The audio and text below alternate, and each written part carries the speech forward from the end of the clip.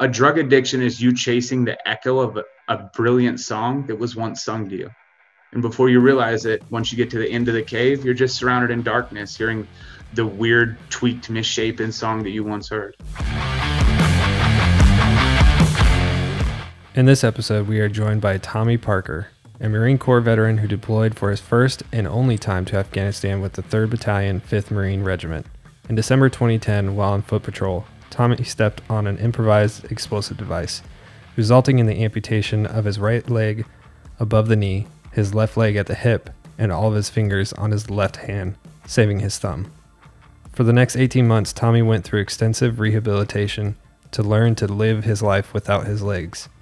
Tommy returned to Montana, where his hometown community rallied to welcome him home. Soon after, he lost his purpose in life and replaced it with drugs. This led him down the long, dark road of substance abuse for the better part of a decade, ultimately resulting him in spending 18 months incarcerated.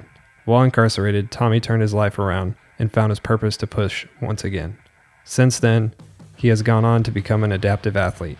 He has competed in 7 half marathons, 1 full marathon, and is currently training to race in his first Ironman. Tommy continues to push himself every day with his training and has future goals of starting his own business with the help of Warrior Rising, as well as competing in larger scale marathons such as the Boston Marathon. Tommy continues helping others by shattering perceived limitations and stereotypes that disabled people can't and showing that disabled people will. Tommy's unique ability to find light in darkness and find comedy in dim situations allows him to have a potentially greater impact on those to whom he speaks.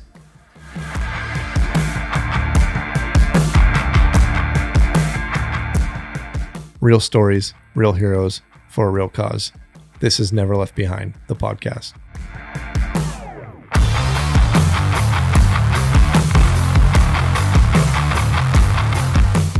Tommy, what's going on, man? We're super stoked to have you on for this episode, and I think it's been a while since we last saw you, and it's great to have you on and just hear your full story. So thanks for being with us. Thank you for having me. I'm excited. Yeah, so last time, for people listening, that we saw you was in Salt Lake City. Yep. And at the Warrior Rising event. And no, that was Mission 60? Warrior No, Rising? it was a Warrior Rising. It was Yeah. Warrior Rising event. Yeah, That's right. It was a business shower, the first one that they actually ran that year, to be precise. It was cool. I was getting confused because I feel like they both come together, like for the same events and all that. Yeah. Just because Jason runs both, but It's a lot of the staff at the both events. So yeah. Well, to get started, we have a lot to talk about with you tonight, and I want to kind of obviously just go full circle, but let's start with the beginning and what encouraged you to want to be part of the Marine Corps? Like, where did that kind of story come about? So what encouraged me, I guess, to be part of the Marine Corps isn't anything cool, to be entirely honest. I know some people that are like, oh, I had a call to purpose, and especially around my generation, being 31 with, I was in 6th grade during 9/11 and stuff. So you think I might have had a call to purpose, but actually all that happened was I didn't take school serious. Mm-hmm. I partied and just went there to hang out with girls because I couldn't find them anywhere else. School was the easiest spot, in my opinion. And then I thought I was going to make it to college ball and play in the NFL. I was a big dude. I was strong. I was athletic. But I didn't know that colleges wanted you to have good grades and stuff for them to give you scholarships or anything. So when I tried to go to college, they said, yeah, you could come play, but we can't give you any money to go to school here. Mm-hmm. So I couldn't go to school because I couldn't afford school. So I had a buddy that was my best friend in high school, joined the Marine Corps, and he actually asked me to go talk to the recruiter because he was on recruiter's assistance. I'd already spoken to a recruiter when I was in high school, and I was 3 or 5 pounds overweight, something like that, the day that I met with him. And it was the day wrestling season started. And so I was like, dude, if you wait till after practice, I'll weigh what you want me to. And he was like, nope, lose the weight and then we can talk. So I was real mad at the Marine Corps until I talked to the second recruiter, and he shot me straight. And the Marine Corps was awesome. Where were you at during 9/11? Because that's interesting. You're the same age as I am, and I was in 6th grade when it happened. I was sitting in my living room eating a bowl of cereal. I didn't see the first plane hit, But I remember my mom and stepdad at the time talking about it and saying like, "Oh, that's weird. I wonder how often that happens," because it was on TV, so you think it was like a freak of nature. Or We some all sort thought of it was an fluke. accident. Yeah. Yeah, it was some sort of a fluke. And then on live television, the second one hit, and then it was like, whoa. We spent all day, because my girlfriend's the same age. We spent all day in school just watching the news and talking about it. And I mean, in sixth grade, I couldn't comprehend or grasp what had just occurred. It's that second plane that hit. That's where all of our thoughts were like, no, this isn't an accident. Yeah, this is an something else attack. is And then going two on. more planes. Yeah, it We're doesn't coming. accidentally happen multiple times. No. Yeah. So what was your MOS going in the Marine Corps? Like, did you kind of have a separate idea of what you wanted to become, or did you always know what you were going to go into? So when I went and spoke to the recruiter initially, I told him I wanted to be in the infantry. Like the good recruiter he was like, "There's no spots available," when there really was. They're just trying to fill all the other ones. Yep. But I ended up going in 03 open is what my contract was. So infantry open. I went through the school of infantry and everything. Ended up being in 0311, which is your basic rifleman for those of you that are listening that don't know. And then from after I got done with all my schooling, I got sent to the Fleet Marine Force at Camp Pendleton on San Mateo, to be exact. Yeah. And I was with 3rd Battalion, 5th Marine Regiment. I don't know how I stumbled over where I was. Like, it's not stolen valor. I know where I was. No, but We're going to get called out. yeah, they're like, "Is this guy really a veteran?" Like, no, birth defect. It's not even a. Anyway, but no, I was at 3rd Battalion, 5th Marine Regiment on San Mateo on the north end of Camp Pendleton. And then September 28th of you just want me to keep rolling, or are you gonna ask me more questions? No, keep going, because I want to hear kind of front to back. Okay. September 28th of 2010, I went on my first and only deployment. We deployed to Sangin, Afghanistan, and then while on a dismounted patrol, December 11th of 2010, I stepped on an improvised explosive device, resulting in the loss of all the fingers on my left hand. Sorry, my hand looks gross. You can't see my right leg. It amputated my right leg just above the knee, and it amputated my left leg at the hip. So ultimately what it did is it left me 4'2", 220 pounds, and brutally handsome. And, I've been trying to wade through that ever since. But so is it true that they call Camp Pendleton Marines Hollywood Marines? yes.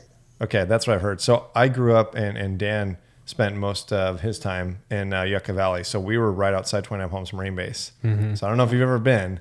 I've been there. It's that horrible. Every Marine, I think when they get their papers that they're getting stationed 29, they're like, fuck, I got to go there.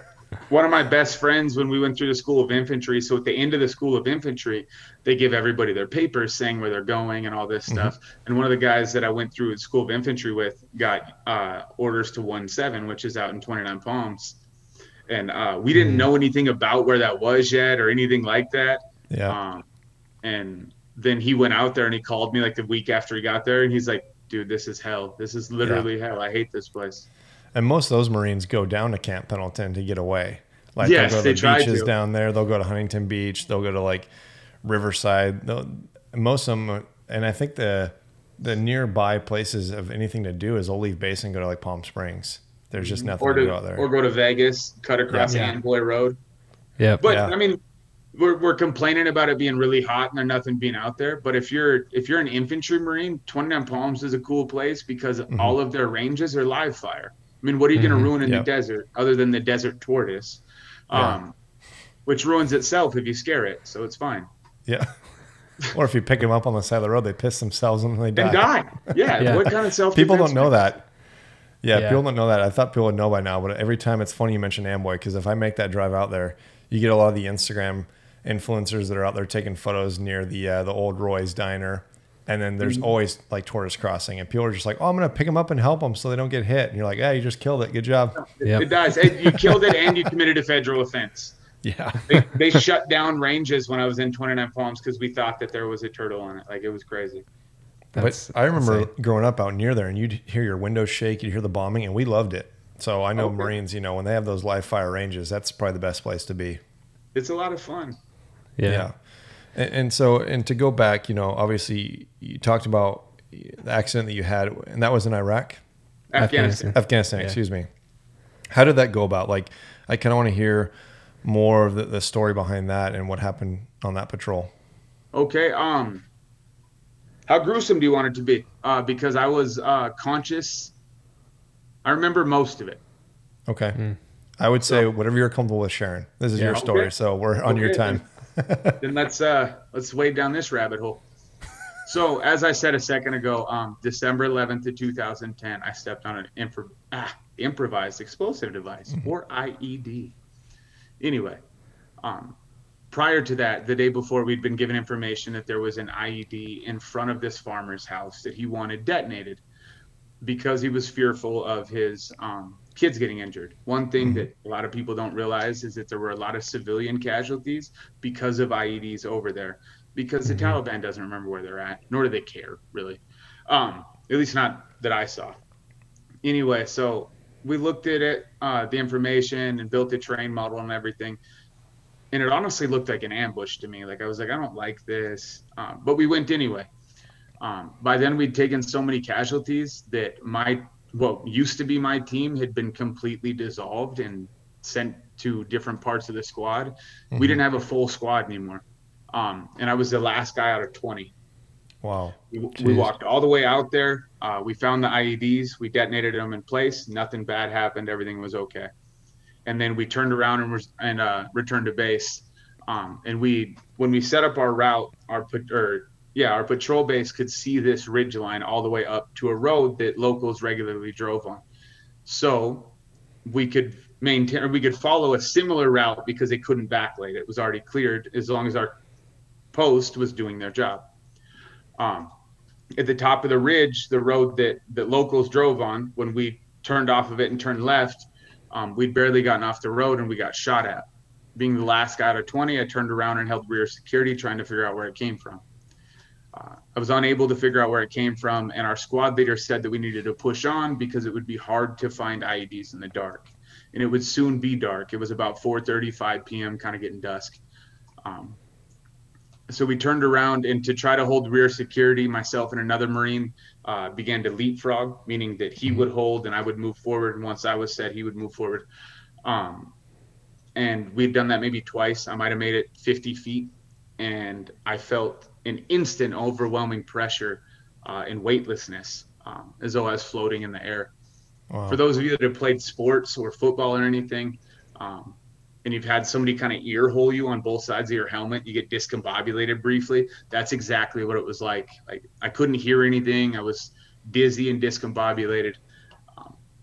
And then I slammed back into the ground, and then time went back to normal. When I was floating or weightless, it seemed like time had almost stood still. Everything was really, really slow. Yeah. I don't know if it really did or anything like that, but that's how it appeared to me. And then once I slammed back into the ground, I was now sitting in the crater that was formed by the explosion. I immediately looked down at my legs, or what used to be my legs. My right leg, I could see exposed bone on the end of my leg, which what I assume was my tibia and fibia. And my left leg looked like it had been ran through a meat grinder, just a mass of hamburger held together by rubber bands and tendons. Jeez. And that's when, and it was so dusty I couldn't have seen my hand in front of my face if I wanted to. And then shortly after I hit the ground, what seemed like literally milliseconds, a figure came rushing through the dust, and it was our corpsman. He was telling me to lay down. And I refused to lay down. Honestly, I was looking at stuff kind of in awe, and it's funny, he's maybe 5 foot tall. He grabbed me by my chest and slammed me onto my back, and then started working on me. And so they put a tourniquet on my right, or they got an IV in my right arm, put a tourniquet on my right leg, and it started to put tourniquets and combat gauze on my left leg. And that's when the stretcher arrived. But before that, Herrera kept yelling, which was our corpsman's name, I can't get it to stop bleeding. I can't get it to stop bleeding. He had put 2 tourniquets on my left leg and stuffed it as full of combat gauze that he could fit inside of it, and it wouldn't stop bleeding. Jeez. They got me on the stretcher.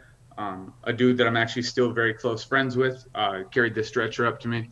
We got me loaded down, and we started to go down this ridge. And we were slanted kind of like this. There we go. Kind of like that, if that gives you an idea. And so the corpsman was trying to carry the IV bag and not be in the way of anybody. And so I took it from him. That way he didn't have to walk outside of what I thought was a cleared path. As we're walking down the hill, I'm holding my own IV bag, and I ask another gentleman named Tomasu. I was like, dude, are my legs still there? Like, I can feel them. And he's like, no, bro, they're gone. And then I asked him the second most important question that everybody I ever treated that got blown up asked me. And I was like, bro, is my shit still there? And he's like, you're what? I was like, bro, like my dick, like, is everything still there? And it hurt my feelings because I asked him, I was like, and he's like, oh, I didn't check. I was like, what? Hold on a second. We've been around explosions, bro. Like, Stop you know carrying that I'm me. going to Hold on. ask you that at some point in time. Everything's still there. But so then after that, somebody asked Finney, the guy that carried the stretcher, he's like, hey, is the route cleared? This is kind of irrelevant, but I think it's funny. He kind of mumbles something indiscernible, and they ask again if the route's cleared, and he says, no. So we think we're going to step on an IED. We don't. We make it to the truck. On our Casevac down the hill, the IV gets pulled out of my arm because I had to let go of it. And then, so this part I don't remember, but I like telling it. So the guy that carried the stretcher told me that when we got to the truck, he asked me how I was doing. And apparently I responded, all bloody and bandaged, thumbs up all day, bro. And then they loaded me on the truck. I don't remember that. He tells me that I said it, and he's not really a bullshitter, so I believe him. I said it. Mm-hmm. But after they got me on the truck, I don't really remember everything that clearly. It was really hazy in and out. The only thing I do remember is I kept arguing with the corpsman that I wouldn't die. I just needed to take a nap. And he told me that I would, in fact, die. I could not nap. And one time I tried to fall asleep, and he kept, I don't know how else to describe this, but he kept bitch slapping me every time that my eyes would close at all. It's almost like when you get a concussion, they got to keep you awake. He would slap the shit out of me every time my eyes closed. And then from there, I briefly remember being loaded on the helicopter. I don't really tell that part of the story because it's really fuzzy, and memory is interesting. We like to fabricate things, and I don't want it to be untrue. Yeah. From there, I was snowed, and I woke up in the hospital in Bethesda, Maryland, 3 days later. When you say you were snowed, what do you mean by that? They put me to sleep, is what I was told it's called. Almost like into a coma? Yeah, a medically induced coma. Okay. Yeah. Well, the reason why I asked that is because I think I've heard that term before too, and I believe not only do they put you on a medically induced coma, but the way that I understood, they even put you on ice to slow everything down.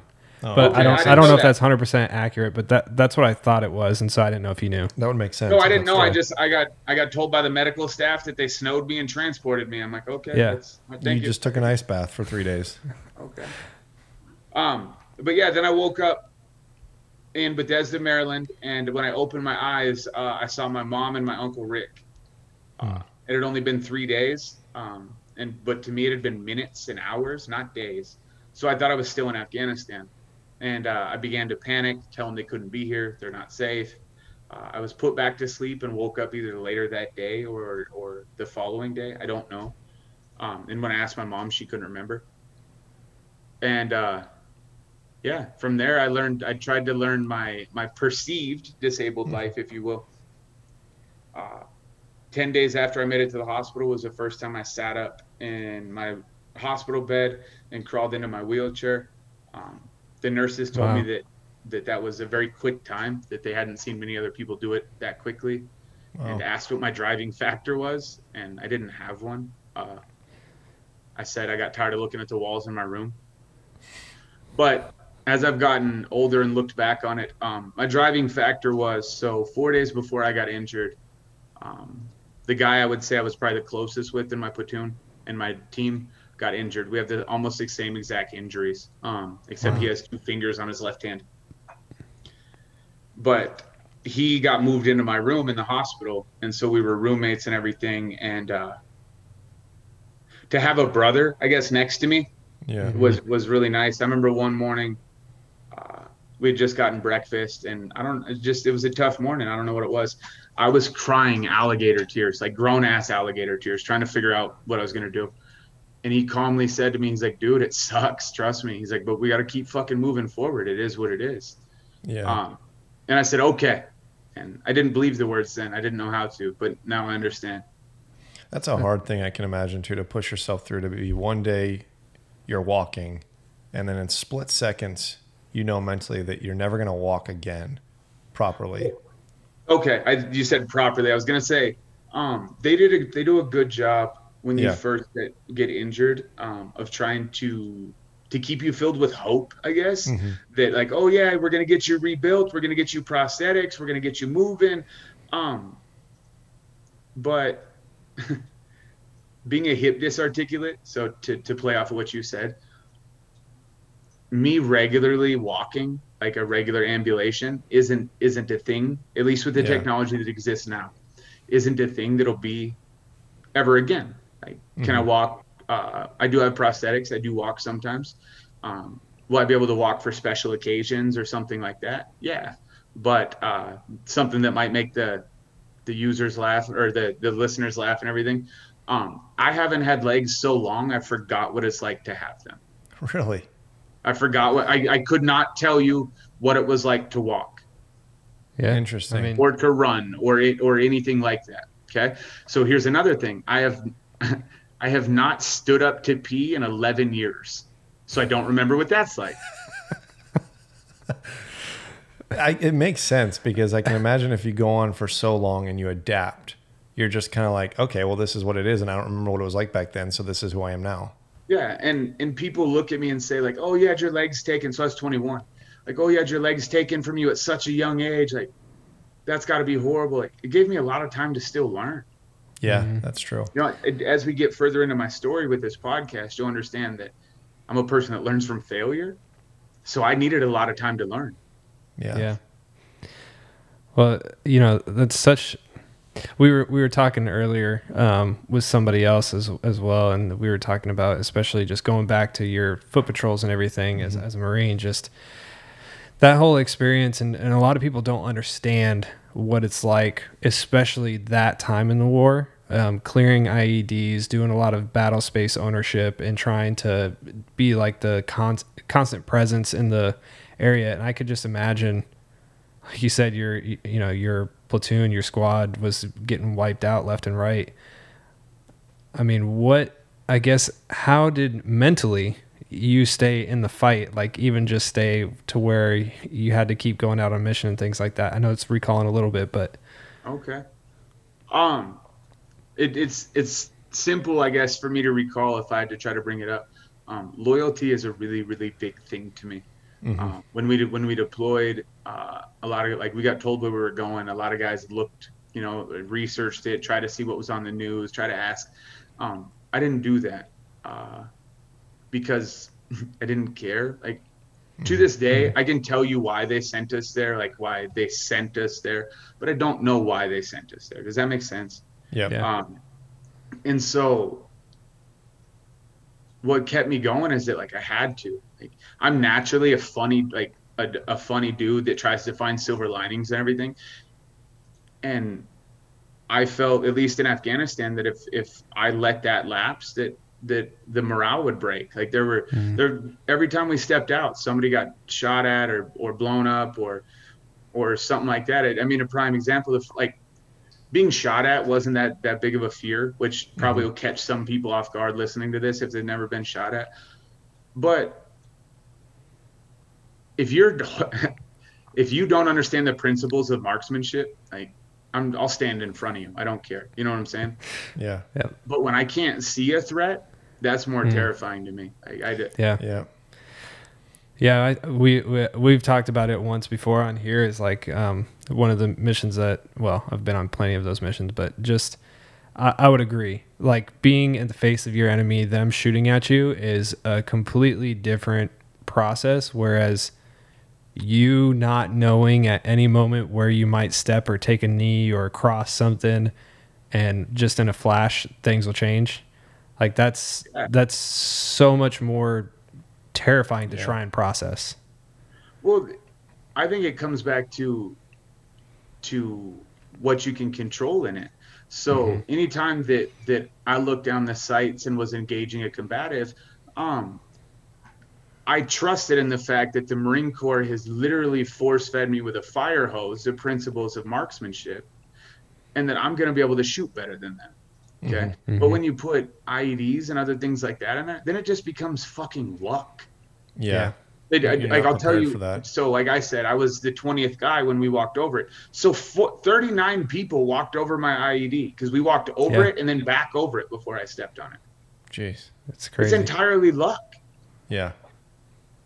And it's interesting because I've even talked to other veterans that have lost limbs or just been struck by IEDs, and it was the same scenario where they would just be walking by themselves, or they would be, on a foot patrol going near a bridge where they saw other IEDs and they're staying away from those, but then all of a sudden they go down another path and there's more because the enemy was so smart to divert two different like corridors of them, and you just don't know. And to kind of back up, like you said, you like to have humor in things and you like to be funny.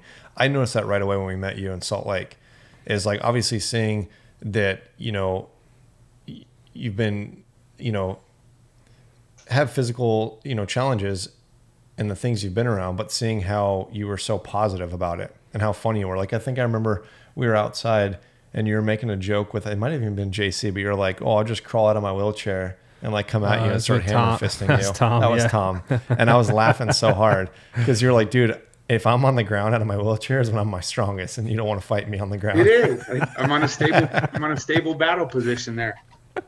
And to go from my point exactly is, what are some of the most challenging, obstacles you've had to overcome, and how have you been able to stay so positive? I want to steal Joey Jones's quote. You can steal it. It's fine. Yeah. Joey Jones's quote is like, if you don't have your legs, how are you so happy? Well, you have both of yours. How are you so angry? It's something to that effect. Yeah. Whoever listens to this that knows the real words of it, I apologize for plagiarizing it incorrectly. But the hardest thing to overcome since I've been injured, or one of the hardest things, reintegration of self-worth. Mm-hmm. So I'm going to present something to you with this. Dara and I actually had a conversation about this. Men are not innately valued in society. They're valued because of things that they provide, security, things like that. Okay. And so before I got injured, I was 6'3", 220, 250 pounds. I was a big dude. Yeah, you're a big guy. Now that I got injured, I'm, like I said, 4'2", 220, 210 right now. I don't know. But I didn't feel I could protect myself when I first got injured. Anybody that teaches you in the military, so if you go through any military training, they teach you about soft targets, hard targets, things like that. And so I felt, for anybody listening that doesn't know that, a soft target is an easy target. A hard target is something that would be harder to take. Pretty simple. So I felt, being a person in a wheelchair, I was a soft target, which I'm trying to think of the word to use. Amplifies, I guess, your initial PTSD. So I don't have any PTSD currently. I'm still rated for it, but it doesn't negatively impact my life in any way that I feel currently. That's great. It took a long time, but so I was worried that I was going to get hurt or beat up or robbed or something crazy. I didn't feel like I could protect myself. I went from a violent, chaotic, kinetic area to Southern California, like hanging out in the sun, but still worried that I couldn't protect myself. I had a guy that was a Muay Thai fighter try to teach me how to fight out of my wheelchair, stuff like that. And I had to, like I just brought up, failure. I had to go through some pointless things in my own hand to figure out that I'm actually still very capable. I had to overcome adversities that I fostered, actually. So to tell a little more about my story, you would think after I got injured and everything that I would just try to stay on the straight path, figure out how to be disabled and go on and be successful. But no, I decided to beta test narcotics for the better part of a decade. Starting off with opiates. I realized quickly that opiates don't just work for body pain. If you are mentally upset in any way, they will make everything's okay. You could get hit by a car, snort 3 oxys, and be fine. Or at least that's what I believed at the time. And so it grew bigger and bigger and bigger and out of control. And while this was going on, nobody really knew what was going on because I kept it quiet. My close family didn't. There were some friends and other people that knew that I honestly didn't think would care or judge me, or I didn't care about their opinion of me. They weren't people that I valued. And so this went on further, and it got bigger and bigger. And so I also got given a house by Homes for Our Troops, and some other nonprofits had been trying to help me do some things. And I spit in all their faces. So December 11th of 2016, okay, so we fast forward a little bit. My house got raided by the Lake County Sheriff's Department the first time. Is that exactly 5 years to the day of your injury? Yes, it is. It's exactly. Wow. It was on purpose. It was on purpose. That makes sense. You planned it. So, the police didn't plan it. I brought up a gentleman earlier. We'll call him Monty, in the podcast, that was injured 4 days before me. And he had heard that I was struggling with drugs, and so he reached out to some of the other guys that helped CASEVAC me, treat me, that I was in the Marine Corps with and everything, and they did a surprise intervention on the day I was injured. Okay. The Lake County Sheriff's Department took it as an opportunity to enter my house without a legal search warrant and raid my home.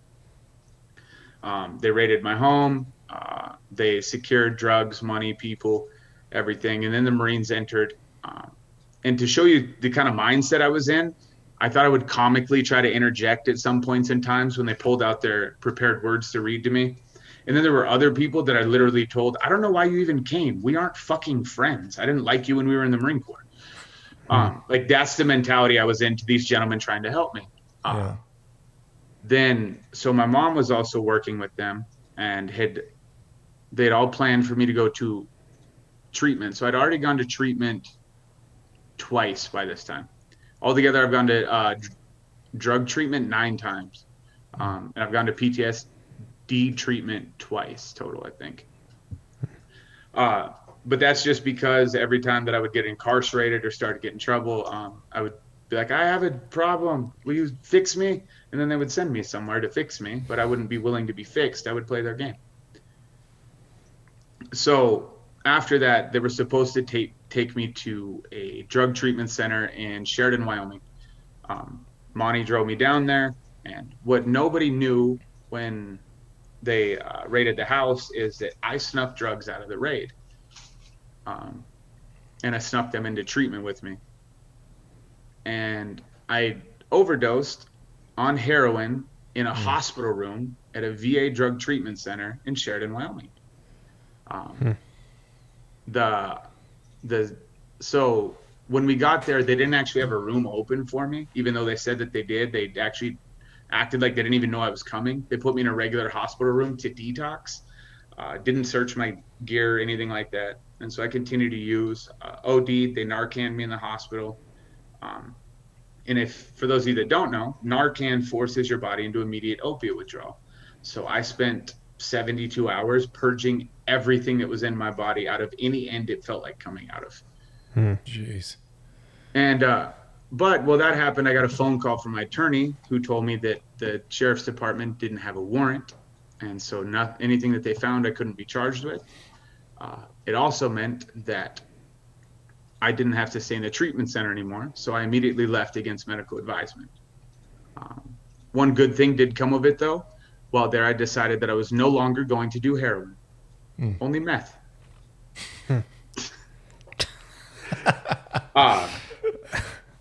Cold turkey. Yeah, cold turkey. I took off from there. What? You went cold turkey. I went cold turkey from heroin using meth. That's an upgrade.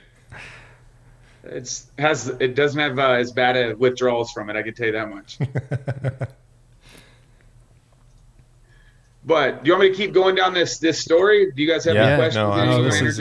No, I have. I'm going to bring up questions after because I don't want to cut you off, and I think it's just fair for you to share the full length of it. Yeah. I guess. All right, I will tell until I got incarcerated, and then we'll pause there until I went to jail the first time. From there, I went back to Montana, and then 3 months later, almost exactly, it was March 10th of 2017, my house got raided the second time by the Lake County Sheriff's Department. And after they raided it the second time, because I ran from the treatment center in Wyoming, they put me in jail that night in an isolation cell because the little tiny jail up where I'm at doesn't know how to properly house somebody in a wheelchair. So for the safety of myself and others, I got put into an isolation cell. And then from there, they sent me to Louisiana to go to a drug treatment program where they didn't think I could run from. I actually spent the entire time at that drug treatment center. I spent 4 months there. I almost got kicked out of it because I tried to coerce one of the locals into calling somebody that they knew and having them bring meth to the treatment thing, and then they told on me. Shit. Jeez. And then from there, I came back to Lake County, and Lake County left me alone. The sheriff's department, everything left me alone. I should have known why they were leaving me alone, but they were building a case. And then eventually the only thing they were able to finally ever to stick to me was a possession charge of heroin liquid, or trace amounts of heroin. When they raided my house the second time on March 10th, I told them that everything that they found in the house was mine before they even searched the whole house.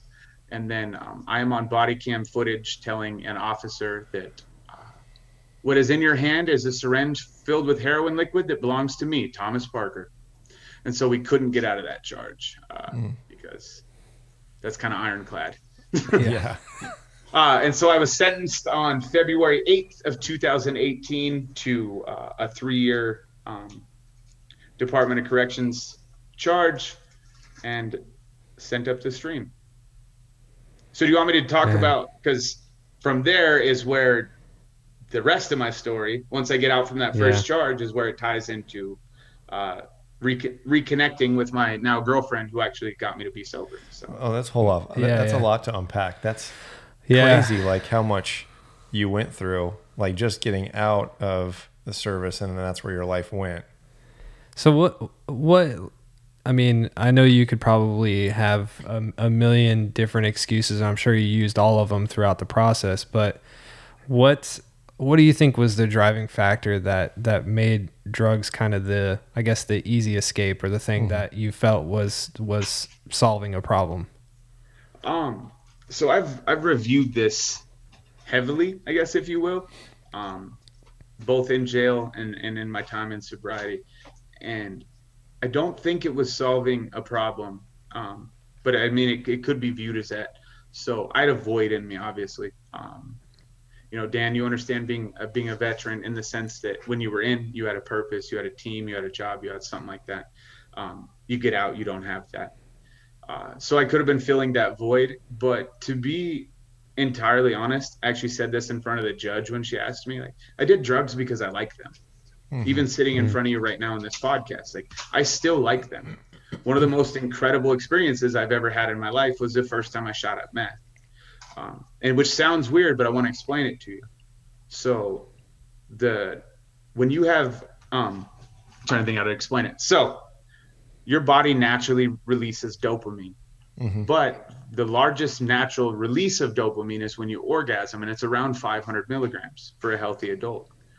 When you inject methamphetamine into your system, you release 1,500 milligrams of dopamine. That's crazy. Wow. And so it is literally the most incredible thing I've ever tried. And to describe a drug addiction, I'm glad I get to use this. I thought of it the other day. A drug addiction is you chasing the echo of a brilliant song that was once sung to you. And before you realize it, once you get to the end of the cave, you're just surrounded in darkness, hearing the weird, tweaked, misshapen song that you once heard. What's crazy about that is that I've heard that exact description of it before, because people I grew up around out there in the desert and all that were using heroin and meth out there, and described the same thing, that it was an escape and that it was an ultimate peak and of that dopamine level. And it's kind of like, it's nowhere similar, but I mean, you're hearing a lot of like hallucinogenic drugs being used nowadays, which obviously you have, natural like DMT or dopamine levels in your brain. So people are taking drugs to enhance that. So it makes sense that, people are using heroin or meth to bring out that and to distract kind of the reality of facing the challenges. Yeah. And I wish I could say I was doing that, but in this time frame of my addiction, was the most challenging time frame of my life, to be entirely honest. I got my house taken, so I was homeless in a wheelchair in Montana, okay, throughout the winter, throughout the summer, everything like that. And then right before I went to, right before I got incarcerated the first time, I'd pissed some people off that stole my wheelchair. Okay, they stole my wheelchair, does that? and it was during the winter. All right, I crawled through the snow. We're talking like chest deep snow, okay? And I didn't care. So here's to find a silver lining with it, okay? So when I first got injured, people would invite me over for dinner or to do things, and they wouldn't think about it. I carry myself in a way that you don't see me as disabled, or at least I try to have you not. And so they wouldn't think about it. And then I go to their house, and all of a sudden there's stairs or there's something like that, and I can't get in their house. And so I wouldn't go, because sitting on the floor is weird. Like, being an amputee already draws attention. If you're an amputee sitting on the floor, like if you were to walk into your living room tomorrow and I'm just sitting on your floor, you would pause and panic for a second. You're like, whoa, why is there a legless man on the floor? And so I didn't like that attention. Yeah. But during my addiction, going to some of the places I went and everything, I didn't have that option. And so it forced, I guess not forced me, I forced myself to go through things that I wouldn't have willingly gone through had I not been in the pursuit of narcotics. And in doing so, it made me realize how capable I am. So we spoke about earlier that I had a man teach me how to fight after I got injured. The stuff that he taught me, I've not used ever, but I've been in several fights since being injured. Every time I get thrown on the ground or something like that. And I realized, and I've even been jumped by multiple people. And I realized that I am capable. I'm capable of anything and everything. I just have to approach it differently. Yeah. I wonder too, because I guess the way I want to approach this is identifying the markers, I suppose, of somebody who's going down that path. Like, how did you see yourself going that way? And obviously you were getting people that were trying to help, but was there ever a time where you almost got to a point, you almost had a breakthrough, you almost had somebody kind of pull you out of that path, but you just obviously clawed your way right back into it? The one that I think, so the only other option or time that I would have quit doing drugs was the very first time I went to drug treatment. At the time, I was engaged to a woman that we're going to leave nameless. And I was engaged to her because she couldn't testify against me at that point in time, to be honest, if she was going to be my wife. But she got tired of our lifestyle and she went to treatment herself. She had 2 kids. I'd been with her for close to 5 years. And after she did that, I decided that, okay, I should change because I wanted my old lifestyle back. I didn't want to be alone. My identity was in those 3. And so I went to treatment. It was the first time I let everybody close to me know that I was a drug addict. Like, my mom drove me, my stepdad, everything. They drove me to treatment, talked to me about it. The day before I got released from that treatment, I talked to my ex-fiance on the phone and I said, hey, like, I got sober. Can we go back to what we were? If nothing else, can we at least be friends and see where it builds? And she told me no. She said that chapter in our lives had already passed. She wished me the best of luck. And I got released from treatment and immediately relapsed. Okay. So that was the only other time, I guess, prior to actually getting sober that I would have been willing to try to get sober. Yeah. I can think of several times where I had like mental breakdowns kind of, and sat crying before I got high, or even after I got high sometimes, which was really weird because to be like feeling that euphoric but also that sad at the same time. But where I hated my life, like it seemed an elliptical hell that I had manufactured. Mm-hmm. Like it was just the same thing over and over and over again, the same dumb stuff. But I was willing to look past all of the bad side of it just for the brief moment. Because we're like, when you shoot up, the part that I'm talking about, when you actually inject meth, the part I'm talking about maybe lasts for 3 to 7 seconds. And then you just feel weird and like whimsically moving the entire day. Like, and so I was able to, it's incredible thinking about it now, actually, that I was willing to look past all the bullshit, honestly. Mm-hmm. Like, is that even something, just for a couple seconds? I'm kind of curious if if it has an effect on you, like obviously having drug abuse, a lot of people that have been drug addicts at one point or another in their life, they can't watch movies where it shows drugs. They can't be around it. Is that kind of similar to you? No. Because I view my drug addiction similar to my PTSD, if you will. Mm-hmm. So when I first got injured, any time that I heard a gunshot, my body immediately revved up. It's like, oh, stuff's going. And I didn't like that because I'm in Montana. People shoot, people hunt, everything like that. And so I purposely did exposure therapy to it. Okay. I accidentally did exposure therapy with my drug addiction when I first got sober. So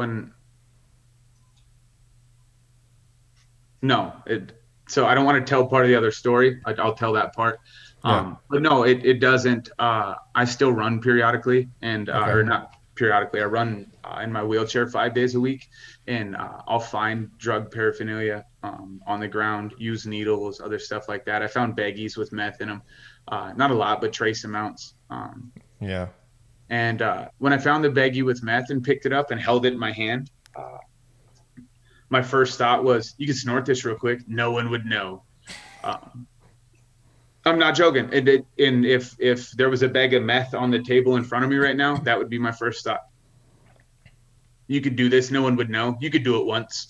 Mm-hmm. But I have luckily been deliberate and painstaking in the past 2.5 years to restructure my life in a different way, to where I would have to willingly go against everything I've built in search of a relapse. It's kind of interesting, and I'll make a quick point on what you just said, but it's kind of like for me growing up and seeing friends in high school who have been into drugs or see them shoot up and I've had to be in the same room or whatever.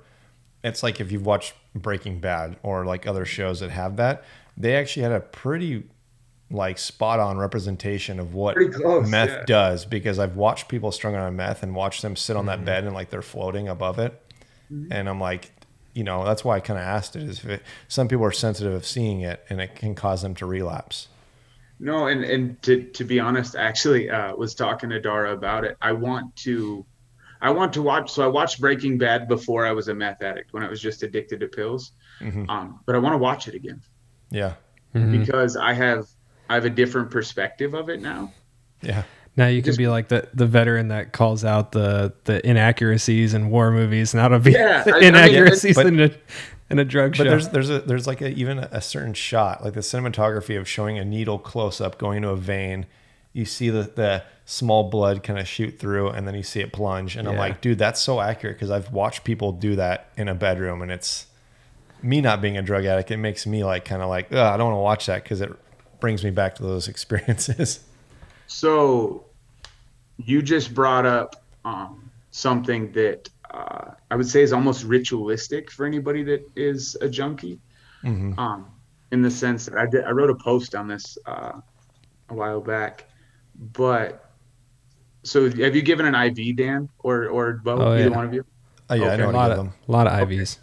Yeah, and so when you give the IV, you see the flashback and then and knowing that you hit it. Okay.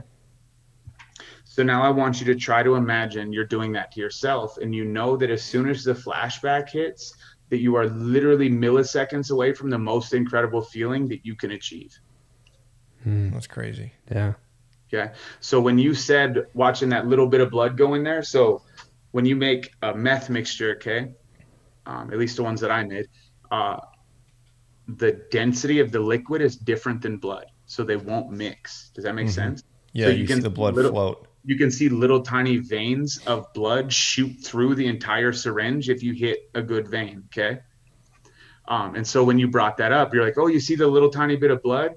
So the other thing that happens when you shoot up is your esophagus will burn and you will have this heat in the center of your body, okay? So when I have euphoric recalls, we were just talking about this, I have them often, usually if my brain is stagnant, if I'm trying to go to sleep, something like that. My brain's like, hey, remember that one time that you shot up doing this? That was really cool. And I'm like, my body will get hot. My face turned red for a second. My armpits are sweating when you brought that up, because my brain immediately was like, yeah, that's kind of cool. Interesting. And I caught it because so I guess to answer your question, do I have those things? Yes. Have I put in a net to make sure that they can't snowball? I hope so. I believe so. People listening are like, Bo, why the fuck did you bring that up? No, I'm glad you did, because Yeah. it's more organic and raw. Like there's people that are listening to this that might have some sort of background with military, but not know anything about drugs. I just look at it as the educational purpose because, like I said, I've never touched drugs, and I've been surrounded by probably almost 50% of my friends in like high school using them, and seen people strung out laying on top of each other in bedrooms, and it's just like, when I see it from sober eyes, it still even affects me in a way, because then it just takes me back to that memory that I want to try and block out. So I can imagine what it does for somebody that enjoys that memory. You know what I mean? It's an interesting. And that's the hard part with it is training yourself to not enjoy it. You know what I'm saying? Yeah. To bring it around to something else that the veterans listening might be able to understand. Or even anybody, that adrenaline rush you get from roller coasters, the first firefight you were in, your first football game, whatever it is, everybody gets that adrenaline rush at some point in time. And some people take to that adrenaline rush, and usually end up in the military, I honestly think. But and so yeah, like I'm going to search it and try to feel that, because it makes you feel good to flirt with the fragility of your existence. That's part of an addiction. Every time you shoot up might be the last time you shoot up. Yeah. It's, and I won't go into details, but it's interesting because, I know my dad's tried them for a little bit at one point or another in his life. And I think I really look up to him because of how strong he was able to just overnight cold turkey cut out of his life, to save my mom, to save me. But it's interesting when I watch him because he can watch movies, he can dabble in medicinal marijuana. He can have a beer or two every once in a while, and it doesn't affect him. It doesn't take him back. But I know that some people, it can just you can't even put a beer around them or it'll just trigger. I know it's a completely different, well, it might not be. It might be very, very much so connected. And maybe that's why you've been able to adapt to your PTSD as well as addiction, drug addiction, it's the same sort of triggers. Like some people will feel something or hear something or see something that'll trigger PTSD, and some people are going to have a negative effect from that. Other people will process it and be like, damn, I remember that was a really shitty moment. I know how to process it and move on and not make it like something that's going to negatively affect me or those around me. And that's what I did with both PTSD and addiction is like, okay, that bothered me, but why? Yep. Yeah. And I was blessed, I guess. It might catch people off guard. I spent a lot of time in isolation when I was locked up. Altogether, I think it was like 3 or 4 months total.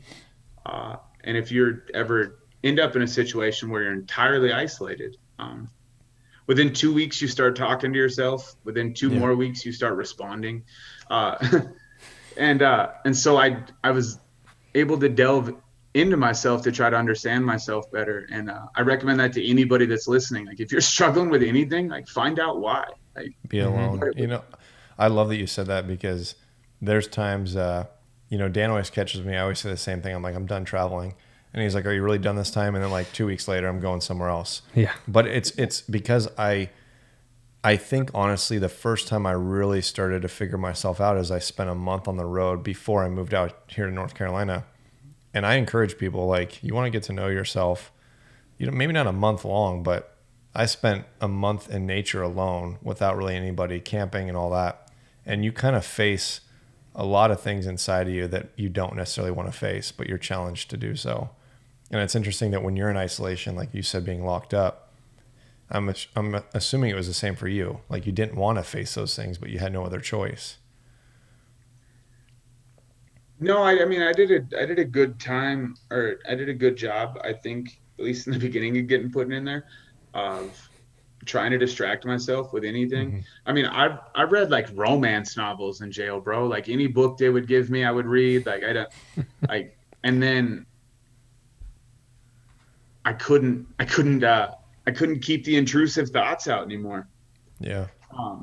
And they honestly started with the way that I was allowing people to treat were my first intrusive thoughts. So like I said, I didn't value myself at the time. And so I allowed people to treat me poorly. I used drugs as a social connection, all sorts of stuff. And I started looking at it and I was like, the younger you wouldn't have let anybody do that to you. Like, why is it okay now? Why is that person okay to do that to you? And I realized that it's not. Like I was putting Band-Aids on things as an appeasement to try to move forward, and it wasn't right. Yeah. I think the best thing is to ask yourself, would the 8-year-old me approve of who I am today? I can't ask that version because he was soft. I asked the teen version. Well, the 15-year-old version. Yeah. So I want to keep going. How you met your girlfriend and how that story transpires. Okay. So where we were in the story is I just got locked up. I wasn't sure how long I'd be locked up exactly. They said they were going to jail. I said, okay, let's do that. Which, real quick, is honestly the most disheartening sound you can ever be told. If you ever have to stand in a courtroom and the judge is like, all right, bailiff, take this man into custody. You're like, shit, I don't get to go home. But so I went to jail, and it actually wasn't that bad. I spent a lot of time in isolation, and then I got transferred to a bigger jail where I was able to interact with people. So honestly, that part wasn't bad. And just like being in the military, I understood that, I don't know if the Army is like this, but the Marine Corps and the infantry, if we weren't doing anything, we couldn't exactly go anywhere.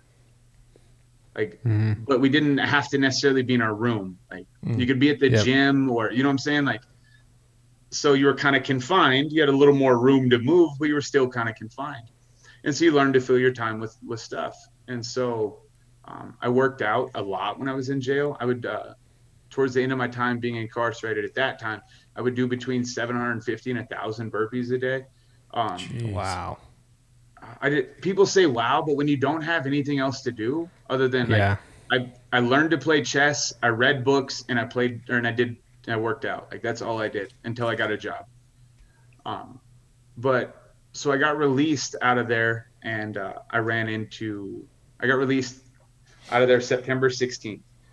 2 days later, on my birthday, I ran into my now girlfriend. Come here. That lady. Slide her right in. I ran into her at the gas station. One of her older children had just gotten a surgery done. They'd been at the hospital all night. And in her words, she thought that she looked horrible. To me, she looked like an angel. We grew up together. We met each other when we were 6, and we went through school and everything together. I tried to pursue her in high school, apparently not hard enough, because she dated my best friend instead of me. Oh, shit. Anyway, so yeah, after high school, she got married and adopted 4 kids from that marriage and gave birth to one. Wow. She did that when she was 18 because she is a saint. And so now fast forward her life to there. I see her and I'm like, oh, hi, Dara. And she walks over and she's talking to me. And so to be respectful, because the last time I'd interacted with her, I knew she was married. And so I was like, oh, hi, how are you? How's your family? How's your husband? You know, everything, asking polite questions. Right? And she tells me that she got divorced. And I thought, okay, that I looked sincere and sounded sincere when I said, I'm sorry to hear that. But apparently, according to her, I looked like a wolf looking at a baby sheep. You said game on. I'm so sorry to hear that. And immediately followed it up with, we should get coffee sometime. Side note about me, I've never drank coffee. I don't like coffee. It tastes like angry earwax. Okay. But if I got the opportunity to sit across from the table from this beautiful angel while she sipped a cup of coffee, I would choke it down. It's fine. She said, yeah, let's do that. And then she ignored me for 3 months, which is honestly probably for the best, because I went to jail a couple more times that month, or those 3 months. And then, so we said, like I said, every time I would go to jail, if I could talk my way into a circle and get sent somewhere else, I would. So that December 6th, I got released from jail. December 8th, I got rearrested after the Missoula County Sheriff's Department raided my hotel room. I got arrested and got sent to the VA treatment center in Helena, Montana. I specifically requested that one because at that one you can have your cell phone and tobacco. That's where my family lives. In Helena? In Helena, that small little historical town. Yeah, unless you're in politics, there's no point in living there. No. Or you're a cowboy. Or a cowboy. So I went there, and those of you that can't tell in my video, I'm obese. And Dara posted a picture on Snapchat of a meal she had cooked. And it looked delicious. It was some mashed potatoes, some steak, some asparagus. There was like some strawberry cut up on it. Like, it looked beautiful, right? And so I messaged her and I said, what, you can cook too? And so we started talking. I immediately was honest with her, to use words that she has said before. My candor with her established a bedrock for us to build upon, even though neither one of us were looking for that at the time. I told her what I had done, that I'd been to jail, that I was a drug addict, where I was, everything. And she didn't judge me. She just talked to me about it, asked questions, tried to understand it. Mm-hmm. And in doing so, we became each other's solace. Enjoying our brief little moments, we were able to message or video call or whatever. And I messed it up at one point in time. So I was used to being in the street and talking to women that don't have as high of value or morals of themselves as Dara does. And she sent me a picture of her in which she looked beautiful. It was her and her kids. And I responded with, God damn, girl, you look thick as fuck. Classic. Yeah. So we were messaging on Snapchat at the time. So they'd been pretty instantaneous responses. She didn't respond for a half hour, for 45 minutes, for an hour. We're getting over an hour now, and I messaged her and I was like, hey, I'm sorry. Like, you look beautiful. Like, I'm used to talking to other women. Like, those words were inappropriate. Instantly, she says, thank you. I was going to say, Tommy, you've read a lot of romance novels in jail. And I was about to say, once you start talking about your girlfriend, your whole tone changed. And I was like, oh, he's got a little romantic side to him. And then I was like, damn, girl, you look thick as fuck. He was reading the wrong romance novels in jail. I did. Yeah, I guess. But so after that, we were able to talk more and everything. And so I got released from that treatment center February 4th of 2019. And I immediately, so I was supposed to go to Missoula County and stay in Missoula County because that's where my probation was, because Lake County didn't want me back up here. I didn't listen, and I came back to Lake County to see Dara. We hung out, and so to my surprise, because of us talking and everything, I stayed sober 5 days out of that treatment center, which doesn't sound that crazy, but that was the longest I'd ever willingly stayed sober out of a treatment center. Wow. And I point that distinction out because if you put a drug addict in a controlled environment, they'll stay sober. You know what I'm saying? They'll conform to their environment. But it's when they're released back to the streets when it becomes their choice, when it's a different thing. But I stayed sober for 5 days, and upon relapse, I told Dara that I relapsed. I showed up to her house. I sat outside of her door. So once again, we were talking about houses that aren't handicap accessible. I sat on the ground in front of Dara's door in the snow and told her I relapsed. This was great. I'm sorry. I'm a piece of shit again. You take care. Because she has a career and kids and everything. And this is a tiny town. There's 5,000 people that live in this town. So when anybody sneezes, people know what's going on. And so I didn't think she needed the negativity that was going to come along with it. And she said, no. She's like, you're not going anywhere. She's like, I don't like that you do drugs, but that's not you. Which kind of caught me off guard because you guys kind of saw her briefly in the video. Yeah. But I'm going to say this quietly. She's a lot hotter than I am. I don't know if you can hear that, so I'll say it louder. She's a lot hotter than I am, okay? I had to approach NASA to borrow their space shuttle to try to reach the league that she is in. I threw a grappling hook out the window, hooked her real quick, and then crashed the space shuttle down and brought her down here. She doesn't know that she is actually not from this lower level of dating. So don't tell her.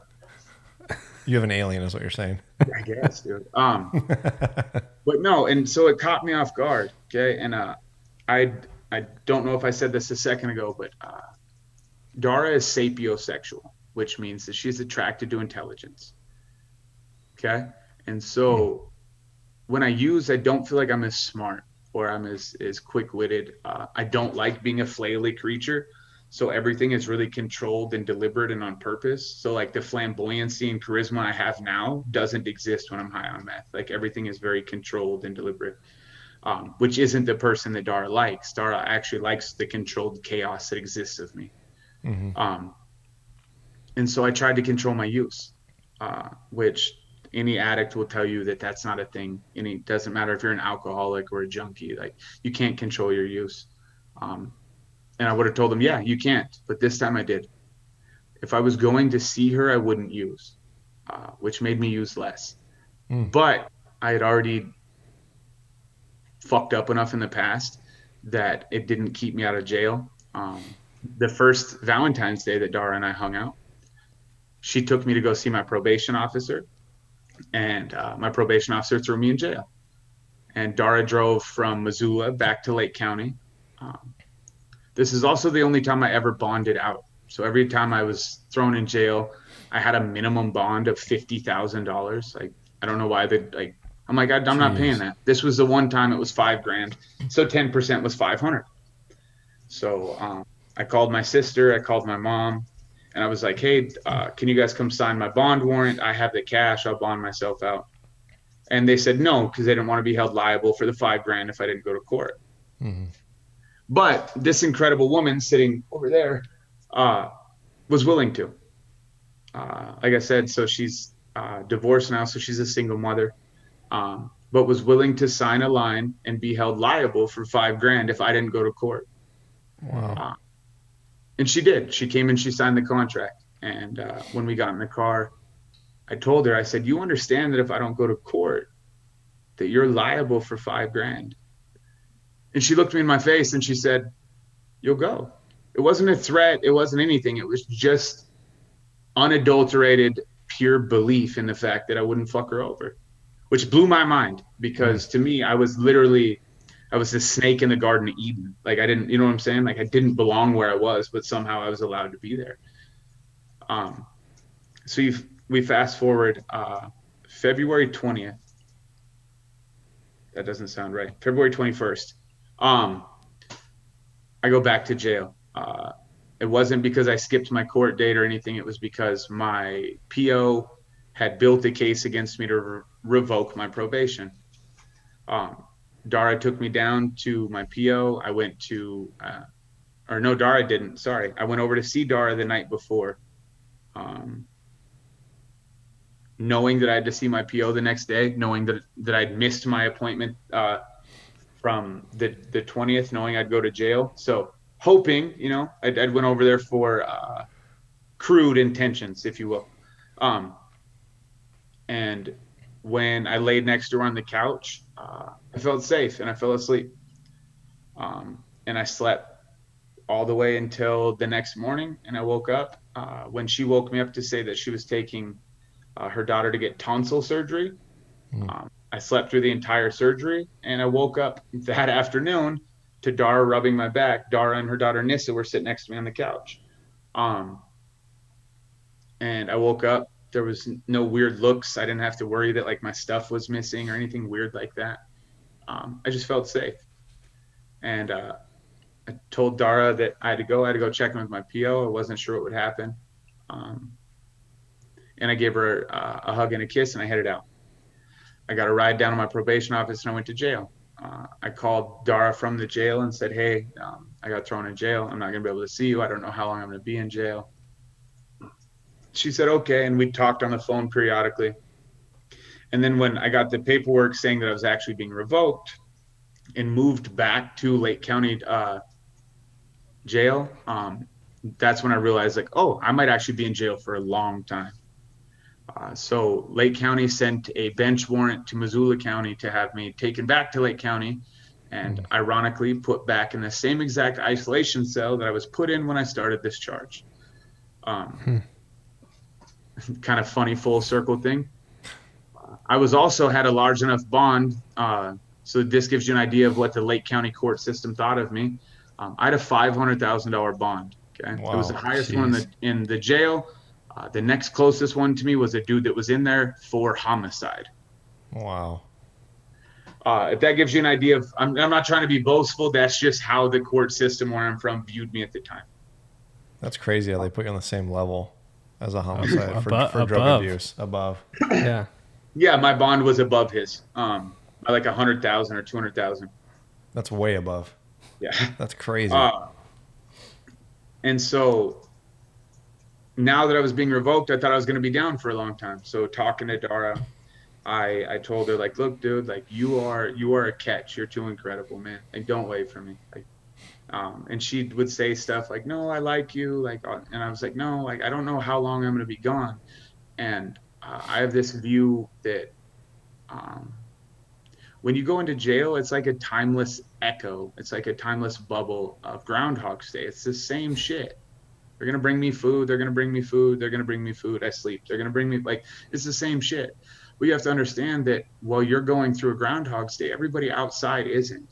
Mm-hmm. They're interacting. They're living their lives. And so for you to ask somebody to put their love on hold for you because you fucked up doesn't make sense to me.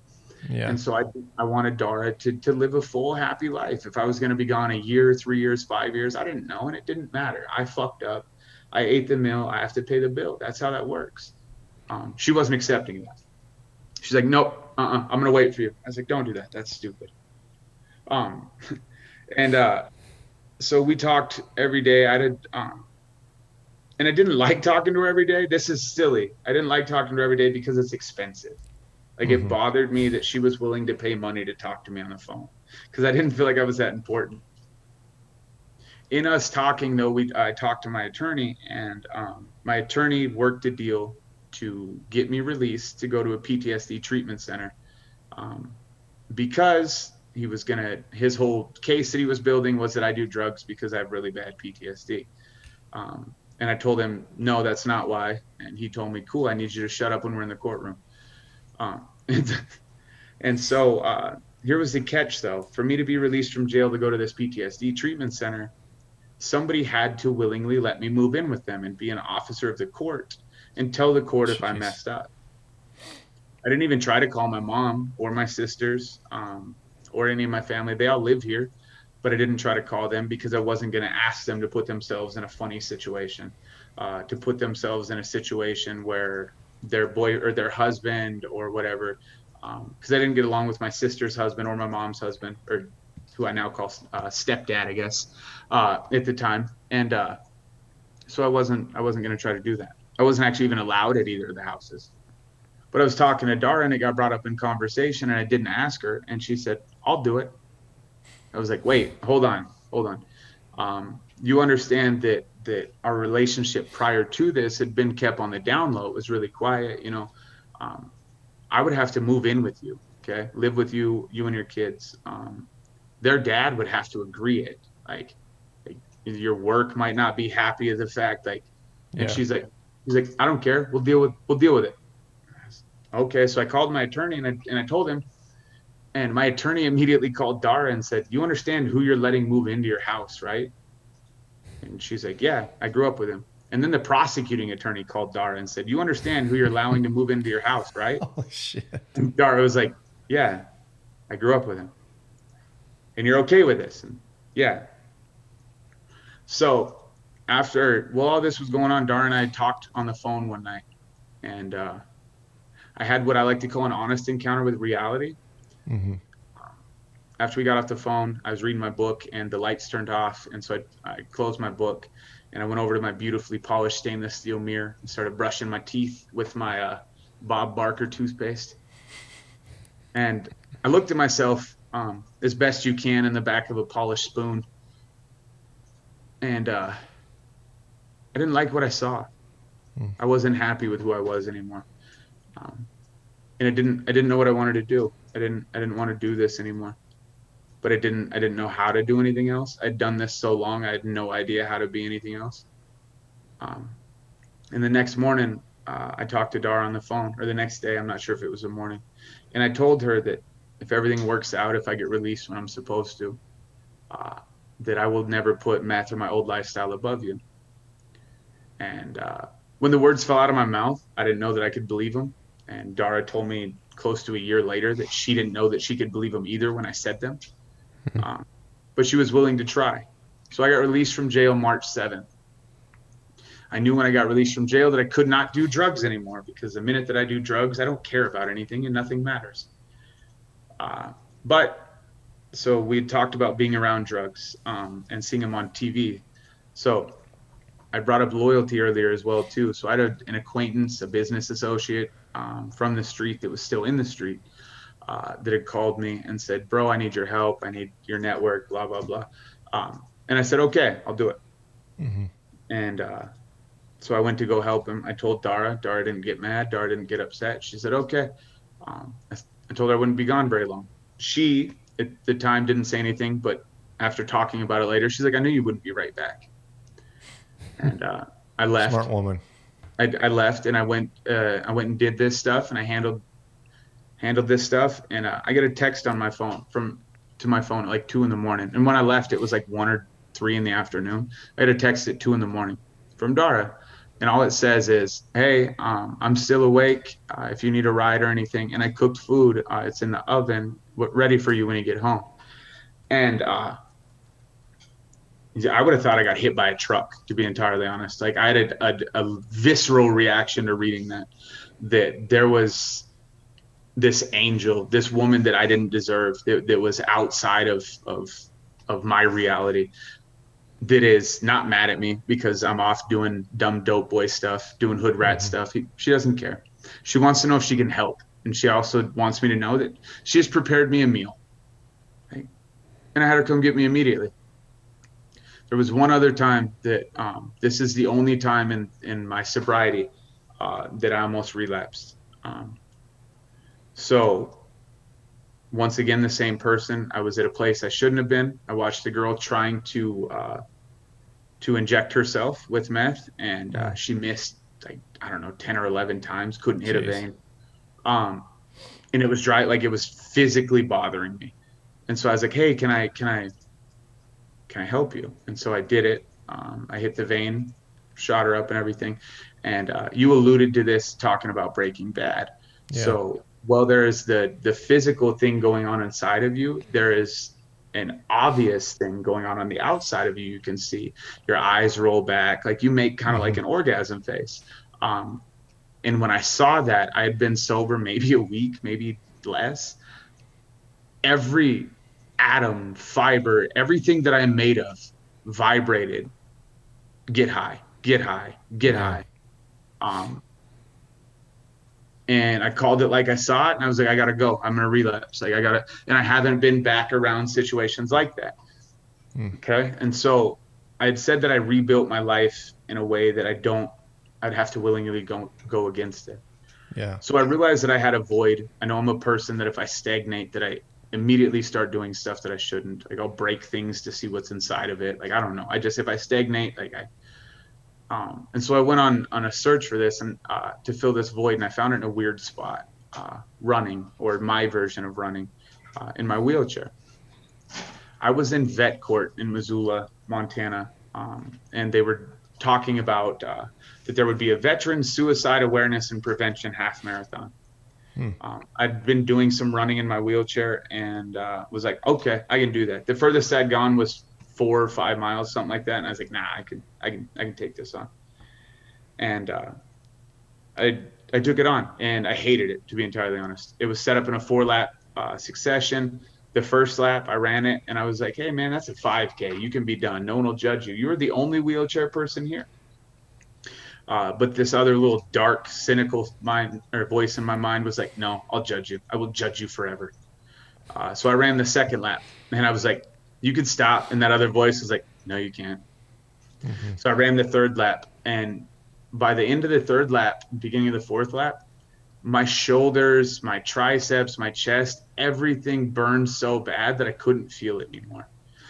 I was literally a perpetual motion machine. Like, I don't even think I was telling my arms to push my wheels. Like, they were just doing it. As I started the fourth lap, I see the judge of the vet court that I'm in. She's running it. And I hate going to vet court. It actually wasn't even in my decision for me to go to vet court. They somehow snuck me in there. Later, I would get paperwork to get taken back out of it. But I see the judge for vet court. She's running the race. And I tell her she better hurry up. And she's like, oh, I'm going to catch you. And so I passed her. And I said something like, if I beat you, do I not have to come to court Monday? I don't remember what it was. But I kept driving because I had this weird feeling that she was right behind me, kind of. And so I kept driving and driving and driving, like beyond what I was capable of. And then the craziest thing happened.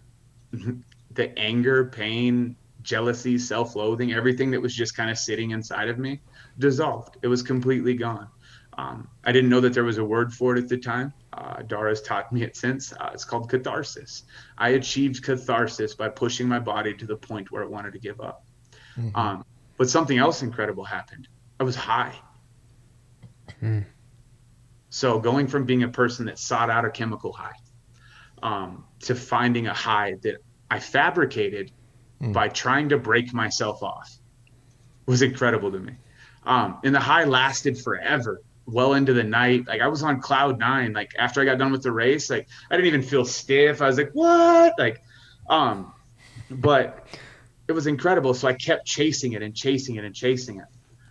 Unfortunately, I've now pushed that high so far in front of me that the last time I tapped into it, I ran 40 consecutive miles. Jeez. And since then, I have ran 9 half marathons and 2 full marathons. In the year 2020, between January 1st and December 31st, I ran 2,431 miles in my wheelchair that year. That's crazy. I love it, dude. It centers me. Like we were saying about you spending the month out in the woods and stuff, like the discomfort of it, like it centers me. There's a zen to it, and everybody has it. Everybody has that one thing. Like for you, it's running. You know, for Dan, it's something completely different. For me, it's being in the outdoors.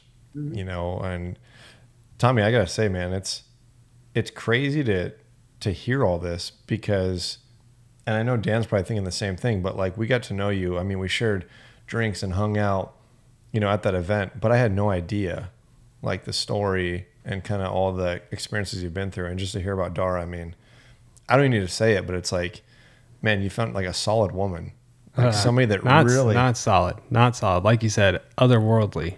A unicorn in people's terms, to where like somebody that puts your feelings first and really cares about you no matter the circumstance. And I truly believe that was like your calling. Like something kept pulling you and something kept pulling her to stay by your side. And it's just incredible to hear that relationship that you guys have. No,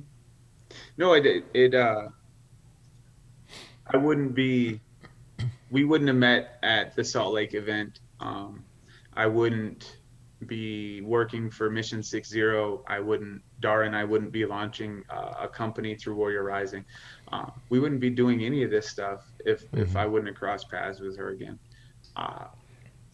And I've told this to her, like, I was completely okay with slowly dying in the grave that I dug. It was what it was. Like, I had built an empire of dirt, if you will, and I was Yeah. proud of it. What do you think was the most, I guess, beneficial moment for self-growth that you've learned from being in prison or being locked up or going through the experiences of drug abuse that you've been through? Ownership. Doesn't matter if you succeed, if you fail, if you didn't do anything. Ownership and inaction. So one big thing with my recovery, with me going to jail, you said prison. I actually never made it to a state prison. I don't want to claim anything that I wasn't. That's just not where I ended up. Yeah. I did spend almost 2 years incarcerated, and that's why I say it that way. But no, so ownership, you know what I'm saying? I was a drug addict when my house got raided. I've talked to other drug addicts. Prime example, a person that I used to do drugs with, she still does drugs. Her house just recently got raided. And she said something of like, these cops won't leave me alone, or something to that effect. And I was like, yeah, of course they won't. Like, you're breaking the law. And so taking ownership of it, and then the take action thing. So I believed that a lot more things would bother me being sober. I liked, like, as much as I hated my drug life, I liked the chaos of it. Like, I'm more comfortable in chaos. That's who I am. So I thought that living a mundane, dad-like lifestyle was going to be boring, but I love it. And I thought that establishing and maintaining sobriety would have been a lot harder. But it wasn't until the last attempt, if you will, that I actually even truly tried, that I took action on doing it. I stood in my own way the whole time because I thought, like, oh, so everyone really props this up that, like, it's one day at a time for the rest of your life. I don't agree with that. Yeah. The first year was establishing sobriety and recovery. Anything beyond that is maintaining. If you did your work in the first year, from here it's just building. Well, it's so important with what you said too, is like ownership and choice, right? Everything that you do is your choice. Like, yes, there are outside influences that can cause you to react and make a different choice, but ultimately the choice is yours. And like you said, I mean, Dara is an angel from the heavens, literally, but you still chose to put her above your addiction. Yeah. You chose to put her above all the other bad choices you could have made. And because she deserved it. Sorry. Exactly. No, but and she put you before your addiction. Yeah. And on the flip side, like if and they talk about, you talk about this all the time, and whether you're talking about addiction, PTSD, recovery, people who've gone through, abuse and things like that, like, you have to still make the choice to recover yourself. Yeah. Like, nobody can do it for you. It has to be your own choice. Yeah. It's like that thing. I'm going to plagiarize this incorrectly too, but the thing that I see circle around social media sometimes, that like, life is hard. Being fat is hard. Being thin is hard. Being broke is hard. Being rich is hard. Like, choose your hard. Like, you have to make a choice, and whether people realize it or not, but inactivity is still a choice. You're choosing to stagnate. Yep. Yeah. No choice is still a choice. Yeah. And there's nothing easy about life whatsoever.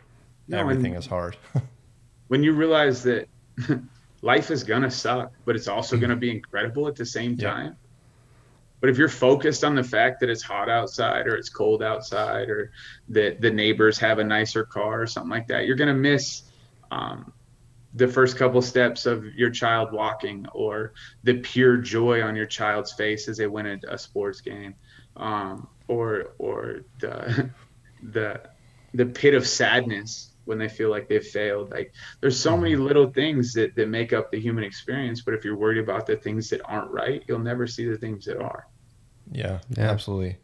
And I think, we lightly touched on, Mission 60, and I want to kind of go into that, but what, obviously, besides the events that we've met up with, what are you working on at the moment with them? With Mission 60, I am still a keynote speaker for them. I am helping. I'm one of the veterans on their Endless Six portion of the Deliberate Discomfort Challenge, and I still do some of their masterclass calls with some of their contacts that want to go through the master classes. Yeah. Which I'm shamelessly plug. If you are a company that is listening to this, think that might work, go to mission60.com, check out their stuff. Jason Van Camp wrote an incredible book. It's called Deliberate Discomfort. Incredible veteran stories in there. And you beat me to it. You guys wrote a book.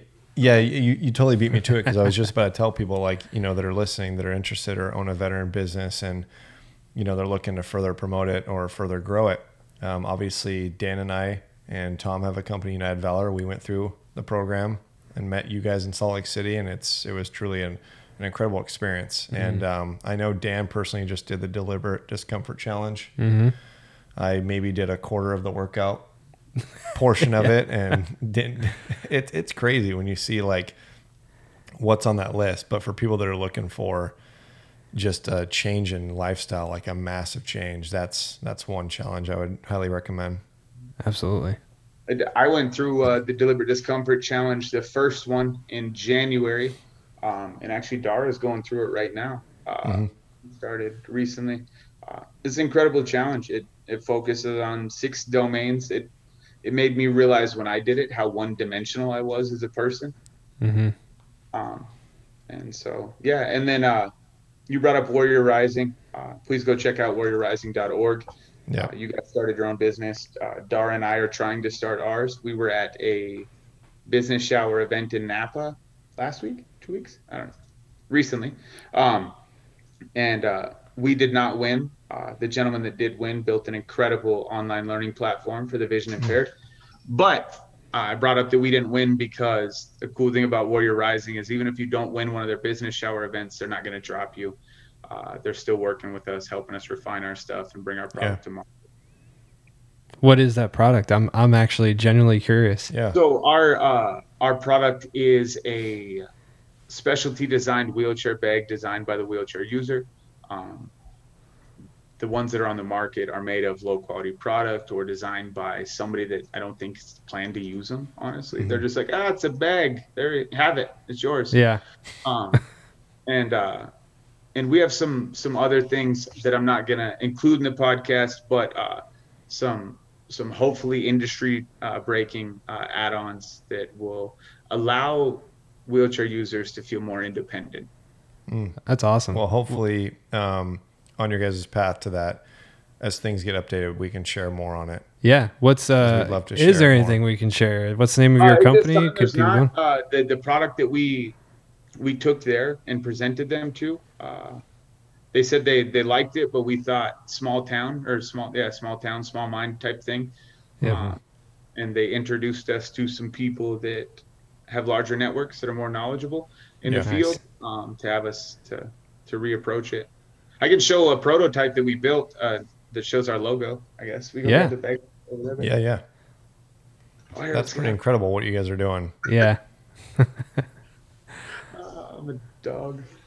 It could be over there by the supplements, babe. Babe, I want you to know I leaned out of your way as you walked behind me. Oh, yeah, this is our first prototype that we brought there. Nice. Okay. Yeah. That's our logo. So that's awesome. No, it's exciting. You know what comes from a community of people who are really trying to like bond together and promote each other really, and just make sure that everybody can find their own success. But I think especially when it comes to stories like yours, like I know you're going to say, oh, it's just a story, you know, because you're humble, and I know you are. But truthfully, I think it does inspire a lot of people to take action and to discount inaction and try and change something in their lives for the better. And whether that's a small change or something significant like overcoming drug addiction or alcoholism or whatever it is, you know, looking at their physical disabilities or any sort of inability to do something, that it's just a choice, like we said. And I think you're an inspiration to a lot of people. Yeah, absolutely. Thank you. And I think, as we, start to kind of come to an end, I want to know from, your perspective. I think it's important from everything that you've been through, and I'm sure you've seen a lot of veterans who have struggled with similar, positions that you've been in. What are some words of advice to people that are either transitioning or maybe going through some of the drug abuse or just trying to get back to society the proper way?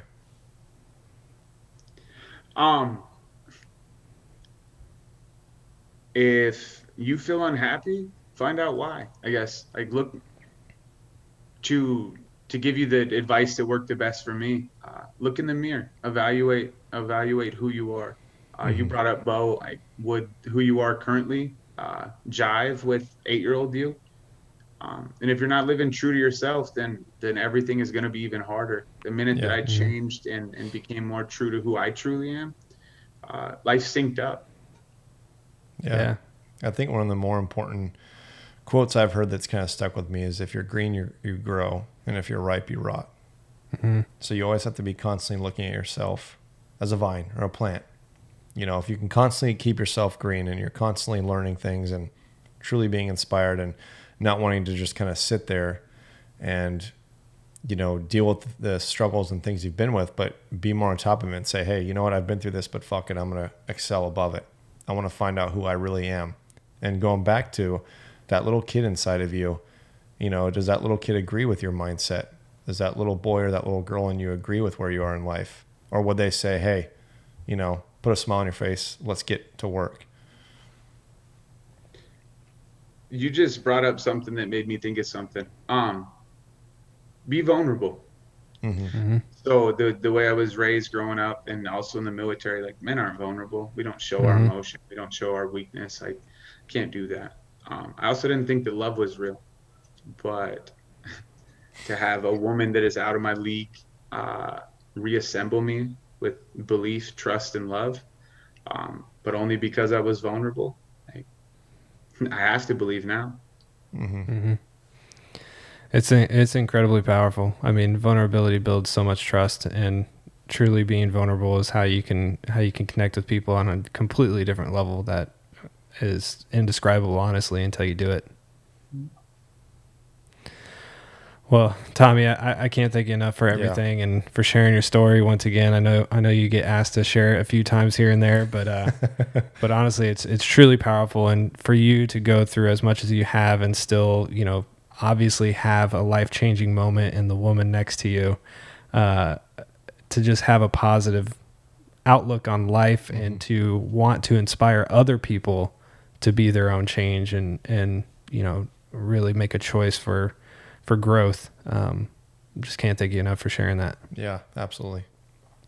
Thank you, Bo and Dan, for having me. And of course, that's our job as human beings. If we are inspired by something or somebody, it's our job to carry that inspiration to the next person. Yeah, absolutely. Well, again, thank you. And we look forward to keeping in touch with you and hearing about the progress of your business. And, just thanks again for being on and sharing it. It really means a lot. And I'm sure the listeners are really going to enjoy this episode and hopefully take away a very important lesson from it. Yeah. Thanks, Tommy.